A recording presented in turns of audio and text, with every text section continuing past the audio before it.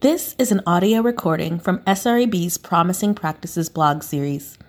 Each recording offers tips and ideas from our coaches and educators around the country. Tune in each week to find promising practices we've seen at all levels of education. Knowing isn't the same as understanding. Tips on aligning your curriculum to encourage deeper learning. We all know there's a difference between knowing something and understanding it. Knowing something helps us pass a test or a quiz. The knowledge can be quickly discarded to make room for material for the next assessment. Understanding a concept is different.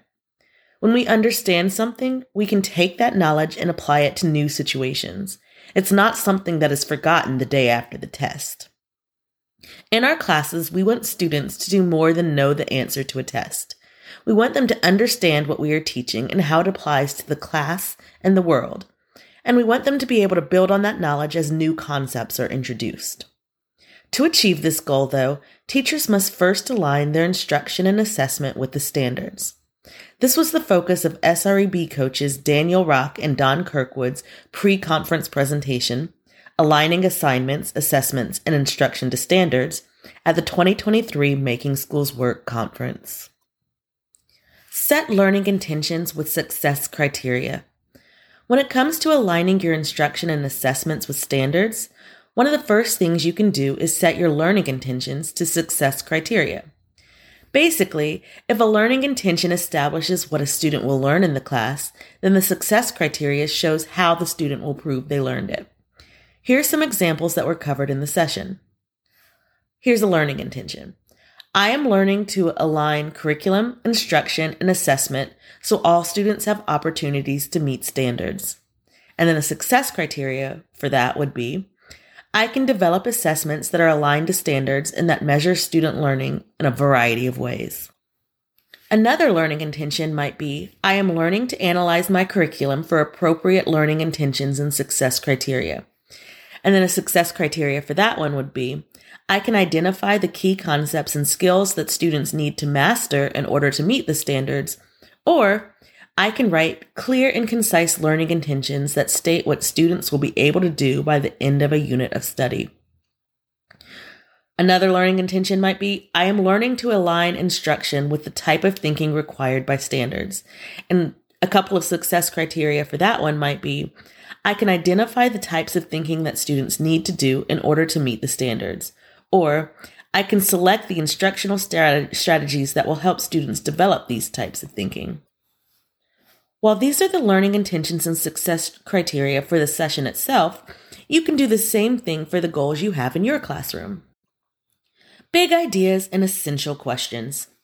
Once we established how to align intentions with success criteria, we began to discuss the importance of big ideas and essential questions. Big ideas. If you think back on your time in school, what do you remember learning? What stuck with you even after all of the time? The truth is that we all forget a lot of what we learned growing up, but we all have a few things that made a permanent dent in our brains.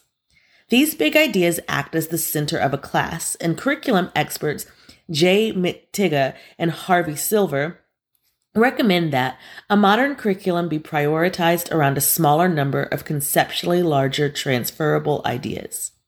There are several reasons for this. 1, you can't cover everything in school. 2, covering too much leads to disengaged students who temporarily know things without really learning them. Prioritizing large ideas fits today's understanding of how students best retain information. So think about the big ideas you want your students to come away with at the end of the semester, and then center your instruction and assessments around these concepts.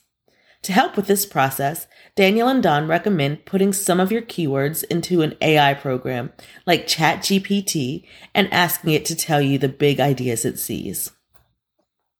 Essential questions. Along with big ideas, your class should focus on the essential questions that will raise debate about these major concepts. An essential question has many of the following criteria. It is open-ended, which means it isn't a yes or no question or one that has a right answer. It provokes discussion and deep thought. It calls for higher order thinking that goes beyond basic recall of facts, such as analysis or inference. It places more emphasis on the why and the how than on the what of the concept. It helps establish important and transferable ideas that can be used throughout the discipline and maybe even across disciplines. It requires students to be able to support and justify the answer instead of just answering the question. It can be revisited again and again. To help think about your essential questions, look at the learning initiatives and success criteria you have created.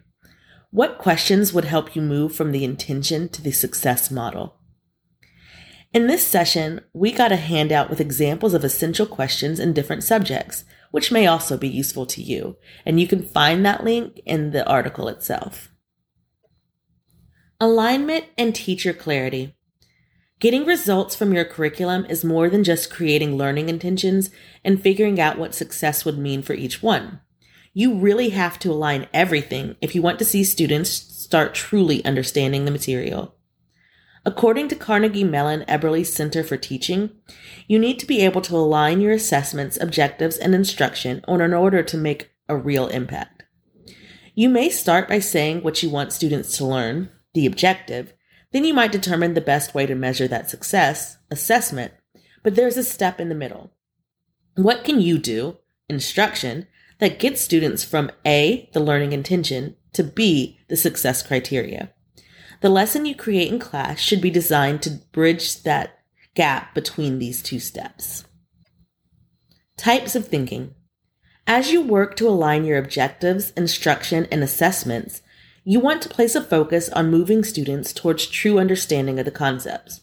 To do this, it's good to change how you and your students think about the concept.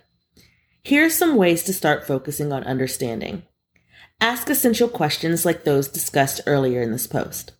Have students make connections between the material and things they already know and or can relate to. Let students see the problems from multiple viewpoints. Focus more on interpretations and analyzing of what really happened in the lesson. Get students to see the evidence behind the claim. Look for the complexities in the concepts. Try to find the heart of the matter. Here's a map of understanding that helps you visualize this process. And again, you can find that link in the actual article. Aligning strategies with types of thinking in our assessments. Now ask yourself this: how often are you having students do the type of thinking reflected here in your classroom? Sometimes it can be hard to prioritize these deep conversations in class because of everything else you are doing. In their session, Daniel and Don discussed ways to help build understanding in a way that is aligned with standards. To start, we talked about the way to divide the lesson: the pre-lesson, the lesson, the class discussion, and the follow-up. So let's go through each of those. Before reading and engaging with the new content.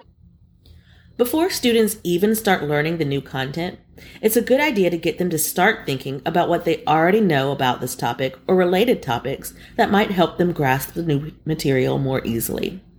This is also a good time to do the following. Understand the purpose of the reading. Build curiosity about what they are going to learn. Make predictions about what they think they will be learning. If you can get your students interested in the material and show them why this concept matters, they will go into the reading with an open mind. During the reading and content engagement. Along with pre-content lessons, you can also have students working on understanding as they read about or engage with the new concept. Here are some ideas. Have them use context clues to find new vocabulary words. Get them to spot main ideas and important details. Have them create questions and summarize concepts as they read. Get them to state the inferred concepts within the text. The reading/content discussion and student discourse. Once students have read the material and/or you have covered it in class, you will likely create assignments designed to get them thinking about the new concept. When you create these assignments, try to work in methods that get students thinking about the material and moving more towards understanding it. Here are some ways to do this. Have them use evidence to support a claim. Get them to explain the complex information they just engaged with. Work on revision and editing of the material they created based on updated knowledge. Have them conduct research on their own that gets them to a deeper understanding. Post-lesson reflection. Writing about the content. Once they have learned a new concept, it is good to have students write about what they have learned. No matter the subject you teach, having these write-to-learn activities allows students a chance to put the concept in their own words and helps bridge their understanding. This is also a good way to have students start forming thesis statements, create arguments, and develop evidence-based claims. Pulling it all together. Moving a student from knowing something factually to understanding it fully can be hard.